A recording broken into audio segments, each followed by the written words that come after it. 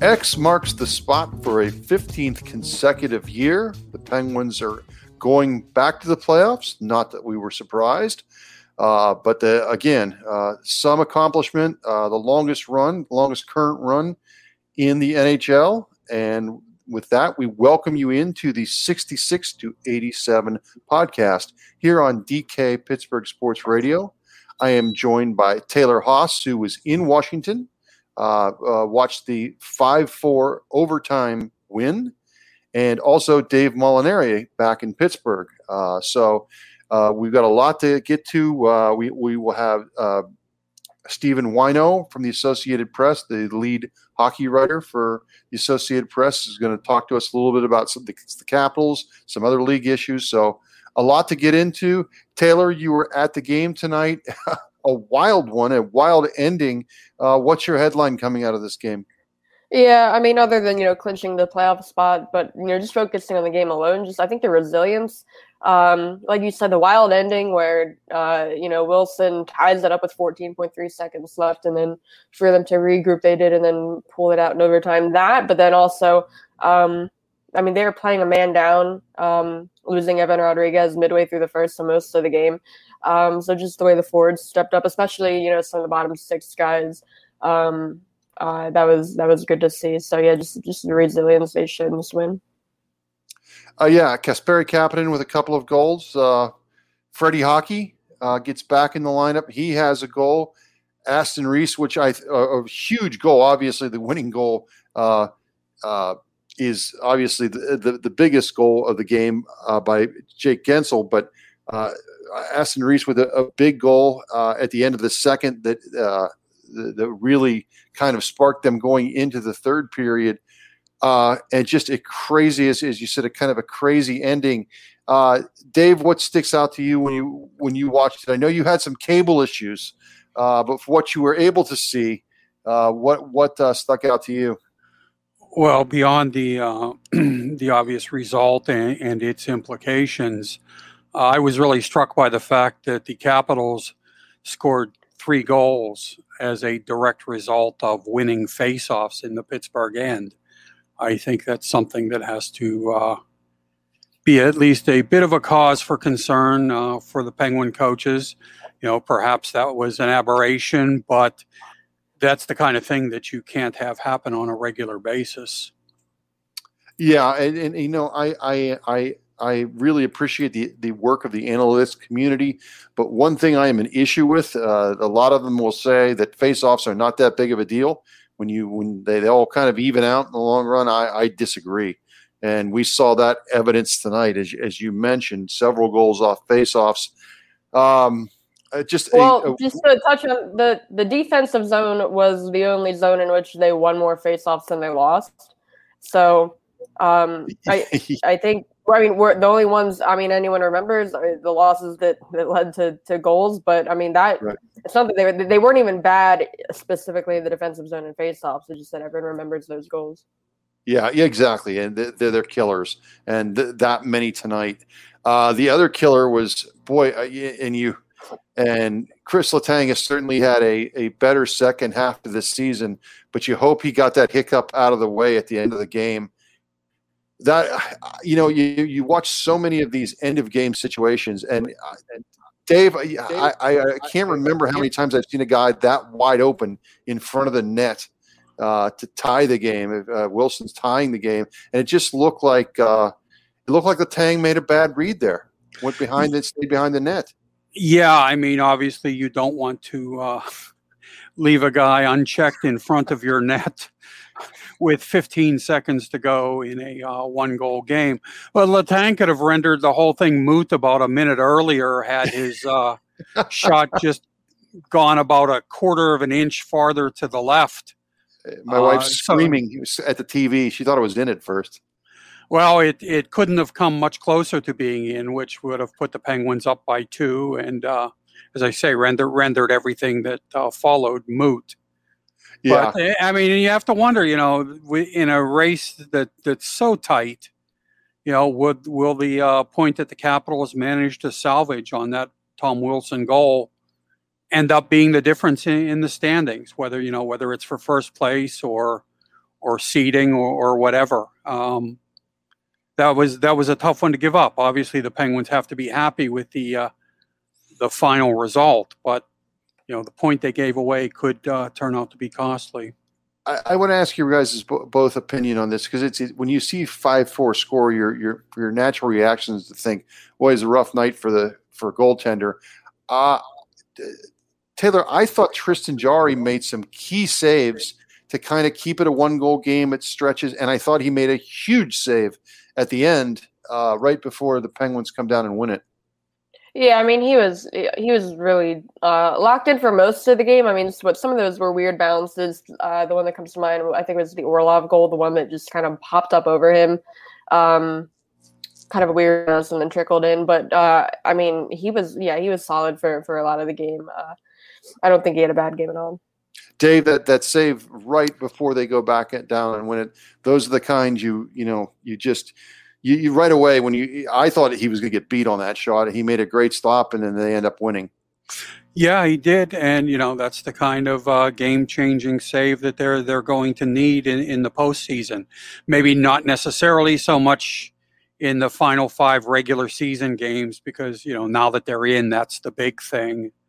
Getting the best possible seed is nice, but the major hurdle has been cleared. But when you get into the playoffs, you're going to need your guy to come up with some game-changing stops, and that certainly was one. Not all good news tonight. First of all, let's go with the injury front.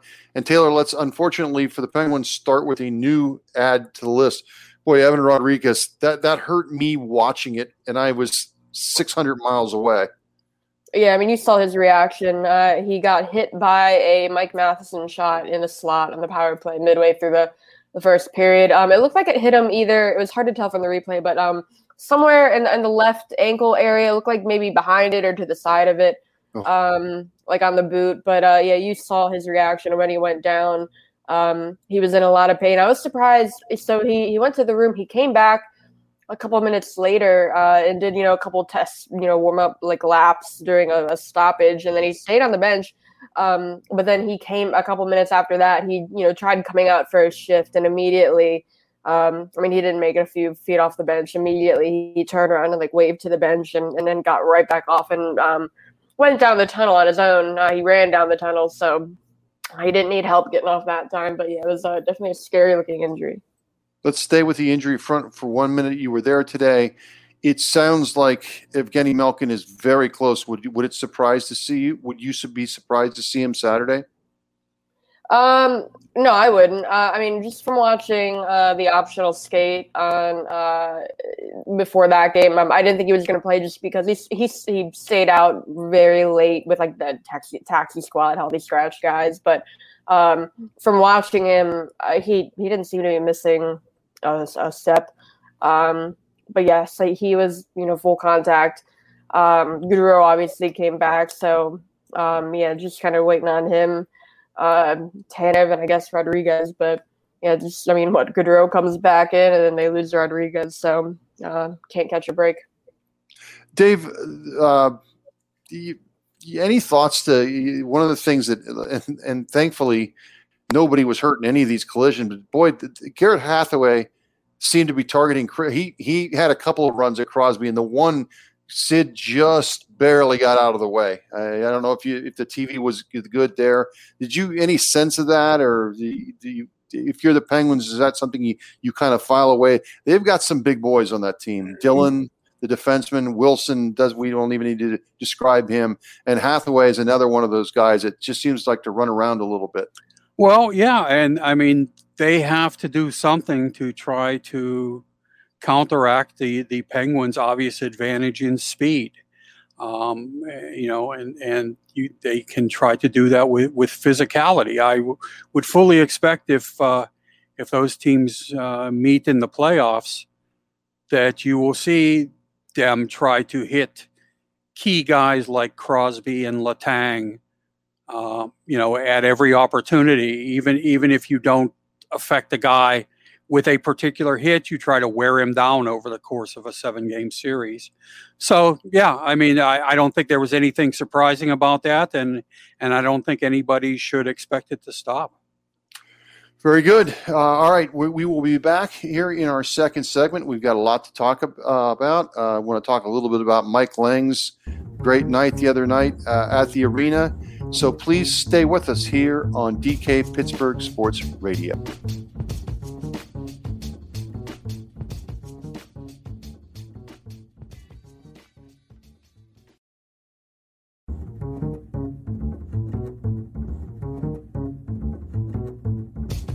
Welcome back to segment 2 of the 66 to 87 podcast here on DK Pittsburgh Sports Radio. We will have a little bit later Stephen Wino from the Associated Press, who is their main hockey writer, joining us, and we'll ask him some questions. Obviously, the second game against the Bruins did not go the way Penguins fans had hoped, or the team. But the one really nice thing about that game the other night was the return of Mike Lange, a legendary broadcaster who's missed most of this season. Well, all but the game the other day, just because of coronavirus concerns and some of his own unrelated medical procedure that he's had done. And just to see the acknowledgement from the crowd, from the players themselves. For this legendary broadcaster was wonderful enough. But then, Dave, you had a story that night about a little something that kind of tied it all together with the star of the team, Sidney Crosby. For those who did not get a chance to read your story, and I encourage you to on DK Pittsburgh Sports, tell the readers what happened. Well, it was after the game, and Mike Lange and his analyst on the radio broadcast, Phil Bourque, were leaving the press box. They were probably about halfway between the broadcast booth and the elevators when Emma Kilmer from the Penguins communications staff walked up to them and handed Mike Lange a puck and an envelope and said to him, "This is from Sid." It was, the puck's pretty self-evident. Precisely what was in the envelope, I can't tell you. It was either a card or a note. But anyway, the point was that Crosby wanted to let Mike Lange know that he and his teammates were aware of Lange's presence in the building that night, and I guess in general, just to acknowledge the importance that he has to this team and the way he's respected by the players. I think Lange is probably without question the most dominant figure in this franchise in terms of people who weren't directly involved with the on-ice product. His work was largely responsible for keeping the flickering hockey interest in this town in the late 70s and early 80s burning. It's a couple of years ago they renamed the press box at PPG Paints Arena after him, and I think that's the least that they could do to acknowledge and honor the impact that he's had on this franchise. Taylor, one of the things about Sidney Crosby, other than he's one of the best players in the world, has been since he's come into the league, is he seems to get it. He seems to understand what's the environment around him. Any surprise at all that he would reach out to a legend like Mike Lange like that? No, you see him show that kind of appreciation for, I guess, like the support staff or people in roles like Lange has before. I mean, you just look back to what the other game when the equipment manager, gave him the stick on the fly. He immediately handed the stick after he scored the goal back to the equipment manager, like for him to keep. So just nice gestures like that. He's always aware of that kind of stuff, and he really has a lot of appreciation for the people like that. And it's not limited to people involved with the hockey team. You hear so many stories after the fact of visits to hospitals to see kids and stuff like that. I mean, he's a world-class hockey player, obviously, but he's an elite caliber human being too. People who are around him, I don't know that you're going to find anyone to utter a bad syllable about him. He's just a good person. Yeah, and I think that's what kind of made this story so kind of poignant, because you're kind of describing, as you said, probably the face of the franchise off the ice for many dark years with Mike Lang, and then obviously the greatest player that's played for this team in the last 10, 12 years, ever since Mario hung him up.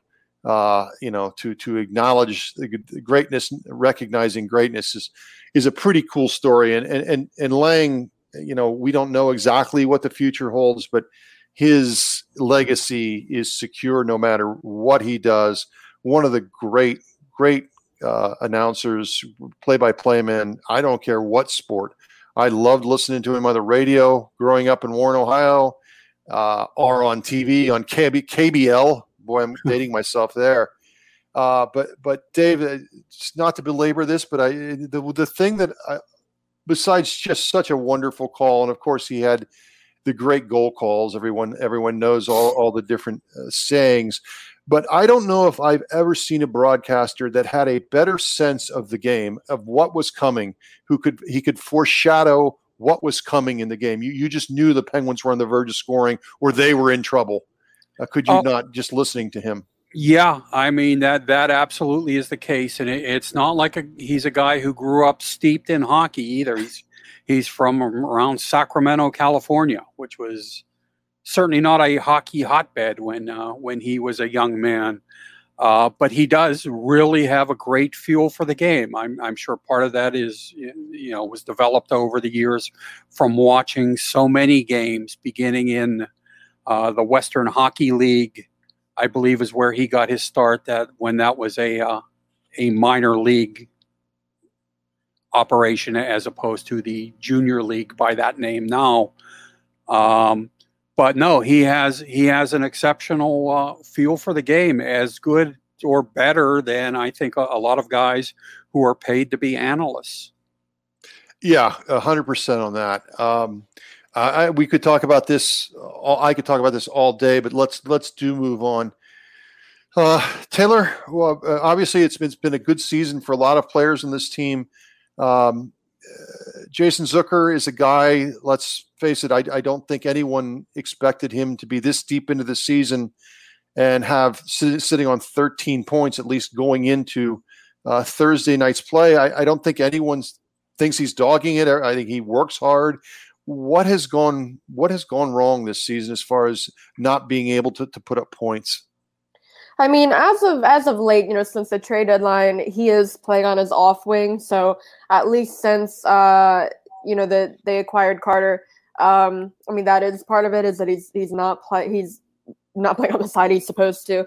Doesn't really set him up for success, but beyond that, I mean, I don't know. And it's not that he hasn't had, chances. He's had chances before, and maybe he gets denied, or something that stands out. It was when they were in Buffalo, and, he had a 2-on-1 with Carter, and he passed it when he should have shot. So he is passing up opportunities too. But I mean, it's hard to say what exactly hasn't worked this season for him. Dave, you've been around elite hockey players for many years, decades even. I don't care how good you are. If your confidence starts to wane, if you stop seeing the puck go in the net, or your name occasionally pop up on the score sheet, I do wonder if some of this is just mental, because again, I see the effort. It's not like he's not working. Your thoughts on why a player of this ilk is sitting on so few points? Well, first of all, thank you for cutting it off at decades instead of centuries.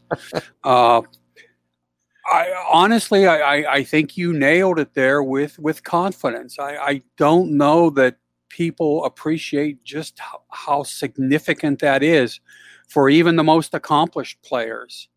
If you start to have even a modicum of doubt about what you're capable of, it really can have an impact on your play. And there is no question that Jason Zucker is capable of contributing more offensively than he has this season. He's not a game breaker or possibly even a difference maker, but he is a legitimate top six winger in this league, and certainly can reasonably be expected to put up more points than he has. And, I would not rule out that happening if he can regain his belief in himself, during the what's left of the regular season and then into the playoffs. And that could be a big plus for the Penguins. If they get all of their forwards healthy and get him producing at the level that's reasonable to expect, that could be a big deal. Yeah, and when we're talking about confidence, as quickly as it can go, you get one or two goals, get something, puck in off someone in his rear end, something, finishing a 2-on-1. That sometimes is just, you just need that little spark, to that little belief.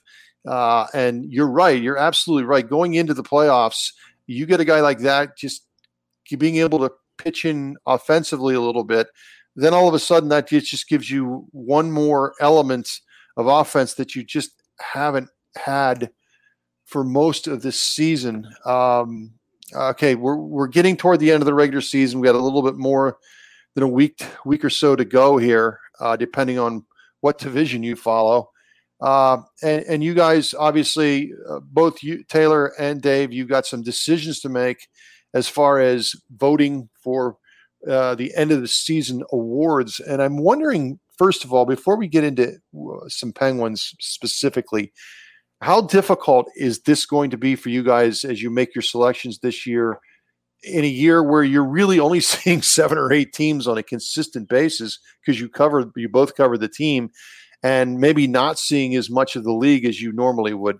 Taylor? Yeah, well, I'm lucky I don't have a vote this year. The Hockey Writers Association really trimmed it down this year because of that, because we aren't seeing really any of these other teams. So it's only if the certain number per market. I'm lucky I don't have to decide, because like you said, it is really difficult. I mean, looking around the league, you can probably say like Kaprizov is going to win Rookie of the Year, but beyond that, it's it's really tough because we aren't seeing some of these teams, like you said. Dave, I'm sure a Hall of Famer like yourself takes pride in trying to put out your best possible votes. But I would have to assume, again, I'm assuming you're relying on a little help from your friends around the league to inform you on some of these picks. Well, the problem with that is that they're in the same situation that we are. As Taylor mentioned, the voting list is cut down this year. There will be 20 representatives from each of the 4 divisions, and then 20 at-large voters, many of whom are broadcasters. But almost everybody, of those 100 voters, are seeing firsthand, games from one division. Yeah. And, it's really difficult, to compare players when you're not getting a firsthand look at them. A guy, even, once or twice as you normally would with someone from the other conference. I expect this to be really, challenging. You'd like to think that whatever divisional bias there is this year will be balanced out, because it will be the same in all 4 divisions. But, it's there are things that would have upset me more than if the league had simply decided to suspend handing out these awards and trophies this season, because I think it's going to be very difficult to select the most deserving people. Yeah, it seemed like that we saw that in baseball too. Not to get off topic, but I know in talking with some friends who cover baseball, those were hard selections to make last season. Again, luckily getting back to a little bit more normalcy there this season with baseball. But okay, if you guys had to, the thoughts on the different awards, is there a Penguin player or a coach that you think is either worthy or has a good chance of winning one of the more prestigious season-ending awards? Taylor? I feel like whenever there's a season like this where they have a lot of injuries, you have to mention Mike Sullivan for the Jack Adams. Again, I'm not familiar with I guess some of the other teams in other divisions of what cases their coaches might have, but I feel like Sullivan for the Jack Adams might be what the best shot they have at having a player or coach win an award. Dave, first of all, I want you to dovetail off of Taylor there, but are you surprised at all that Sullivan has never even been a finalist given the amount of success he's had in his first couple years, or is it just one of those things where the league kind of have people, the voters, and these are broadcasters, correct? This is correct. The broadcasters. That there's just sometimes there's like, oh, he coaches Malkin and Crosby, who couldn't win with that lineup. Your thoughts on him? A, never being a finalist, and B, is he worthy this year? Well, I think there is some of that, where people, who aren't around the Penguins on a regular basis might look at their lineup and say, how would you not win with the personnel that they have? Is certainly that, I could see people having that feeling early in his tenure, not so much now. I think he's if you had to pick somebody associated with the Penguins, I would think he has the best chance. There are some other coaches who have done some really good work this season. Rod Brindamore in Carolina, Dean Evison in Minnesota, Joel Quenneville, who's rather accomplished over the course of his career in Florida. So I certainly would not say Sullivan is a lock or even a favorite, but I think he's a worthy contender for the Adams. The other two guys I expect to get votes. I think you'll see Letang get some support for the Norris Trophy, which goes to the league's best defenseman. But I think he's been much too up and down to be a major factor in that voting. And I think you'll see Crosby get support in for two trophies. I think he'll figure into the Hart voting, which goes to the player adjudged to be most valuable to his team. Although I think Connor McDavid is going to be a pretty staggering favorite to win that one. And the race I'll really enjoy watching or seeing how it turns out is for the Selke Trophy. Yeah. I think there's kind of a bias against Crosby because people think of him as a point producer, but there seems to be a growing acknowledgement around the league that this guy is a pretty good 200-foot player who is quite effective in his own end. And I think there's growing support for him. I don't know that will translate to him winning the Selke, but I expect him to be somewhere in the mix at least. Yeah, I think I would agree with both of you guys on your thoughts there. Again, I think if I had to pick a favorite right now in the Adams, Jack Adams, it might be Joel Quenneville. Everson certainly has done a really nice job there with Minnesota. They've already qualified for the playoffs. And I agree with you on Crosby. I think as he gets older, and maybe this is natural with a lot of great players. I know Ken Hitchcock always talks about guys as they get older in their career, they have to adjust their game a little bit. The game, you're constantly kind of reinventing yourself. And not that Sidney Crosby ever had to change anything he was doing as a player, but he has become more of that 200-foot player. I think Steve Yzerman was that way too. As his career went on, he became a really good two-way forward. But we'll be finding out that pretty soon. But we'll be finding out a little quicker is the thoughts and opinions of Stephen Whyno from the Associated Press. He will be joining us next here on the 66 to 87 podcast.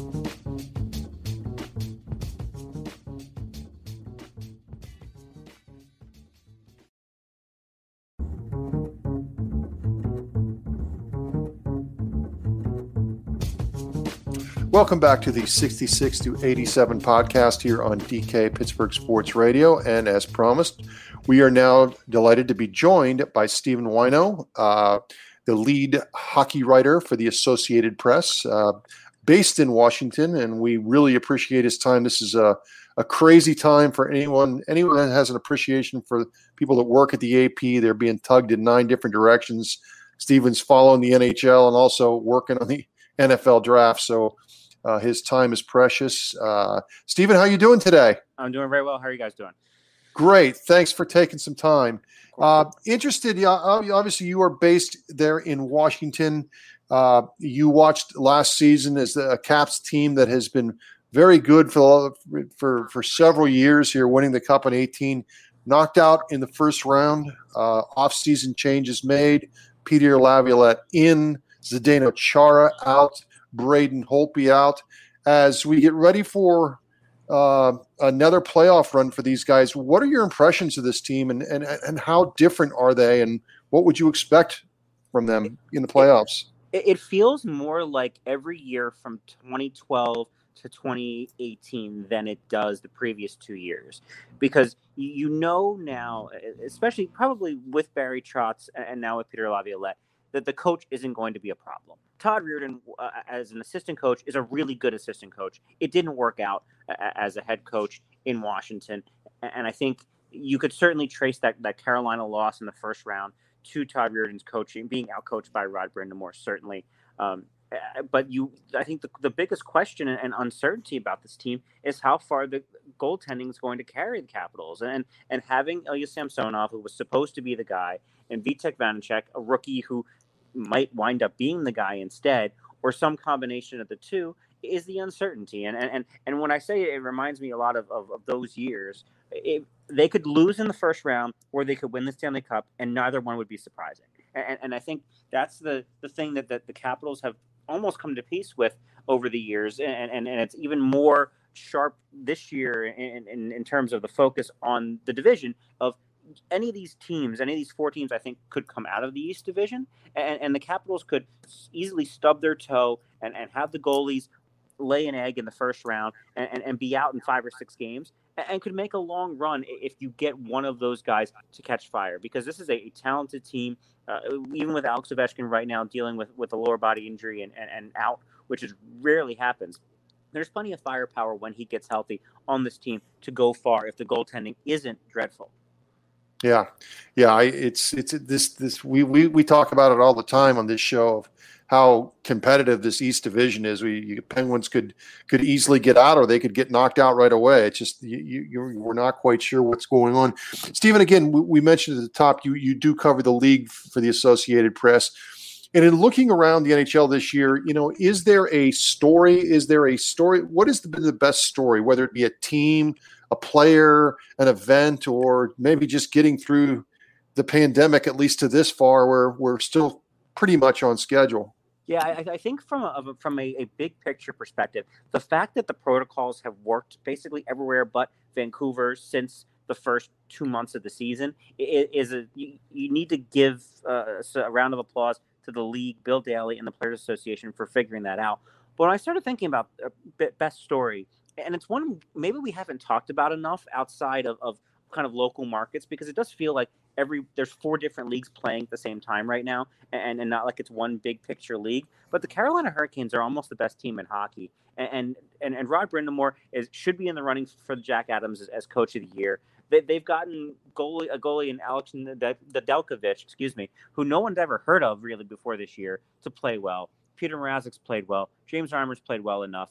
That is a team that it's not a sexy market, but that's a Hurricanes team that is fun to watch. It was the kind of the fun team a couple of years ago when the storm surge happened, but the Carolina Hurricanes are fun, and maybe they don't get through the playoffs. Maybe Tampa Bay is just too good again, getting Nikita Kucherov back, and they probably are. It's fun though to see a team in a market like Raleigh have this kind of success again, and with the question of Rob Brindamore is a free agent and may not even be coaching there next year. But it's a good story when you've got a Sebastian Aho, when you've got kind of the young talent they have there in Carolina, and Don Waddell going out and getting a Vincent Trocheck last year. That this is an enjoyable team and a cool, fun story. Stephen, you mentioned the pandemic and coronavirus and how the league has in general done a pretty good job of conducting a season in the midst of all of this. However, the regular season was supposed to end on May 8th, and now, at least for some of the teams in the North Division, which is the one based in Canada, there will be games going as late as the 18th of May. Do you have any sense of how that extension of the schedule is going to affect the playoffs? There could be teams in the in the East Division, for example, that sit for the better part of 2 weeks before the regular season is finished in the North. No, I actually think they're going to start. I think they're going to stagger the playoffs. And I was talking to a colleague about this afternoon, that every game, and the Central plays its last game on Monday, May 10th. The East plays its last game on Tuesday, May 11th. You could literally start the Central on Friday the 14th, the East on Saturday the 15th, the West on Sunday the 16th, and get the North going on Monday the 17th. We don't know where the North playoff games are going to be. That remains probably the biggest question yet. But I do think that if there's a delay of sorts, it's going to be fixed by some series are just going to end early. You're going to have 4 or 5 game series here and there. And you can, as we saw in the bubble last summer, you can condense schedules together. You can play back-to-backs in the playoffs to get it through. And the NHL would love to get to that July 9th mark that was set earlier on as the final game of the Stanley Cup final of July 9th. It's going to take probably squeezing the playoffs a little bit, and it might take putting 2 of the Canadian series in the U.S. Our colleague Scott Burnside speculated today, a Jets-Oilers series somewhere like Glendale, Arizona, a Canadians Maple Leaf series somewhere like Nashville or Dallas or Chicago, where you don't have to travel. You can play games on consecutive days and get through those series quickly. The NHL has gotten really creative and showed it in the bubble of getting through playoffs without kind of wasting time. And I think that's what we're going to see this spring, and that maybe you see the East get to game 3 or 4, the Central get to game 3 or 4 before the North gets underway. But a lot of questions there with where the North's going to end up playing its playoff games. And while we're picking on our friends to the north for destroying civilization as we know it, there hasn't been a team from Canada win a cup since Montreal in 1993. Since then, there have been teams from Southern California do it, from Texas, from Florida, North Carolina, even the District of Columbia. Any cheap and easy explanation, as you see it, for why Canadian teams can't win a cup? No, I think it's simple math, and that there have been more teams in the United States since then, and you saw the Quebec Nordiques and the Winnipeg Jets move from Canada to the U.S. before the Thrashers moved to Winnipeg. That it was a higher percentage of teams for a lot of years in Canada versus the United States, and you had the dominance of those franchises, particularly the Canadians, winning championships. The Leafs, as we all know, haven't won since 1967, but there were teams out there that could win. And look, the Canucks got close in 2011. No one's gotten closer than that. The Canucks got close in 1994, even a year after the Canadians won. So it's possible, but you also have the salary cap in there since 2005-06 that has kind of even the playing field to where you don't have to worry if you're a kind of a small market team in a Carolina, in an Anaheim, those kind of places, about being outspent the way that some of the original six and big market teams used to do. You would see that the Red Wings have a payroll that's 4 times what the Atlanta Thrashers were paying players at one point. You don't have that disparity anymore. So it really has gotten more like the NFL in that it doesn't really matter a market size because of the salary cap and what Gary Bettman loves to call competitive balance, that it's kind of been unlucky. But this would be, you could say, the most likely scenario for a Canadian team getting through, because you guarantee with this playoff format that a Canadian team is going to be in the Final Four. You know that it's going to be 3 U.S. teams and 1 Canadian team. And I'm sure everyone's figuring it's going to be the Maple Leafs. But you look at the Winnipeg Jets or the Edmonton Oilers and say, if they get there, they have a chance to win, sure. Stephen, what are your impressions of the NHL's new TV deals and what this really means for the league? I think it's good for everybody but NBC, and in long term, it's going to be good for the players and the kind of the 50-50 revenue split, and the cap's eventually going to go up. What it says to me most of all is the NHL is getting double the money, Taylor, that it was getting from the U.S. deal with NBC, so that at the very least, owners are going to recoup the losses from the pandemic. It's not necessarily going to make the cap go up in the next couple of years, but everything that the owners have lost in the last year or so is going to be made up by the Seattle expansion and the TV deals. For fans, it should mean more hockey at your fingertips. And there is a little bit over recent years of you have to seek out hockey sometimes, whether it's on NBC streaming or NHL Network or NHL TV. There's going to be more places to find games. And it may mean signing up for another 3 or 4 streaming platforms like we all have a Hulu, a Netflix, a Disney Plus, and all that, given that ESPN Plus is going to have games. HBO Max is going to have games. You have the usual Sunrise package on cable. But in a cord-cutting world, it's going to be easier to find hockey in the United States. And with more promotion on Turner Sports, on TNT and TBS, and on ESPN, the thing that the NHL has talked about for years of growing the game, it's going to get that exposure back. You're going to have the people who have ESPN on in the background all the time, or the bars that have ESPN on just naturally. There's going to be more hockey on and visible in the United States than there has been in a long time. Well, I, for one, will miss the NHL first-round playoff games of like Columbus and somebody on Bravo. I know that. I will miss those networks. The Golf Channel games. The Golf Channel game. It was, the first round of the playoffs was always comical if you're, the poor Carolina Hurricanes. And I agree with you that they're such a good team, and they would be just like, where is, I don't even know what this network is. And again, nothing against NBC, because I thought they did a really good job. Stephen, you did a really good job. Thank you so much for joining us. A lot of knowledge, a lot of different topics, a lot of ground covered. Enjoy the draft. I hope you get a chance to watch a little bit of the Penguins and Capitals on Saturday. That will do it for us here on the 66 to 87 podcast. For Stephen Wino, our guest, Taylor Haas, almost did it again, and Dave Molinari, this is Tom Reed. We'll talk to you next week.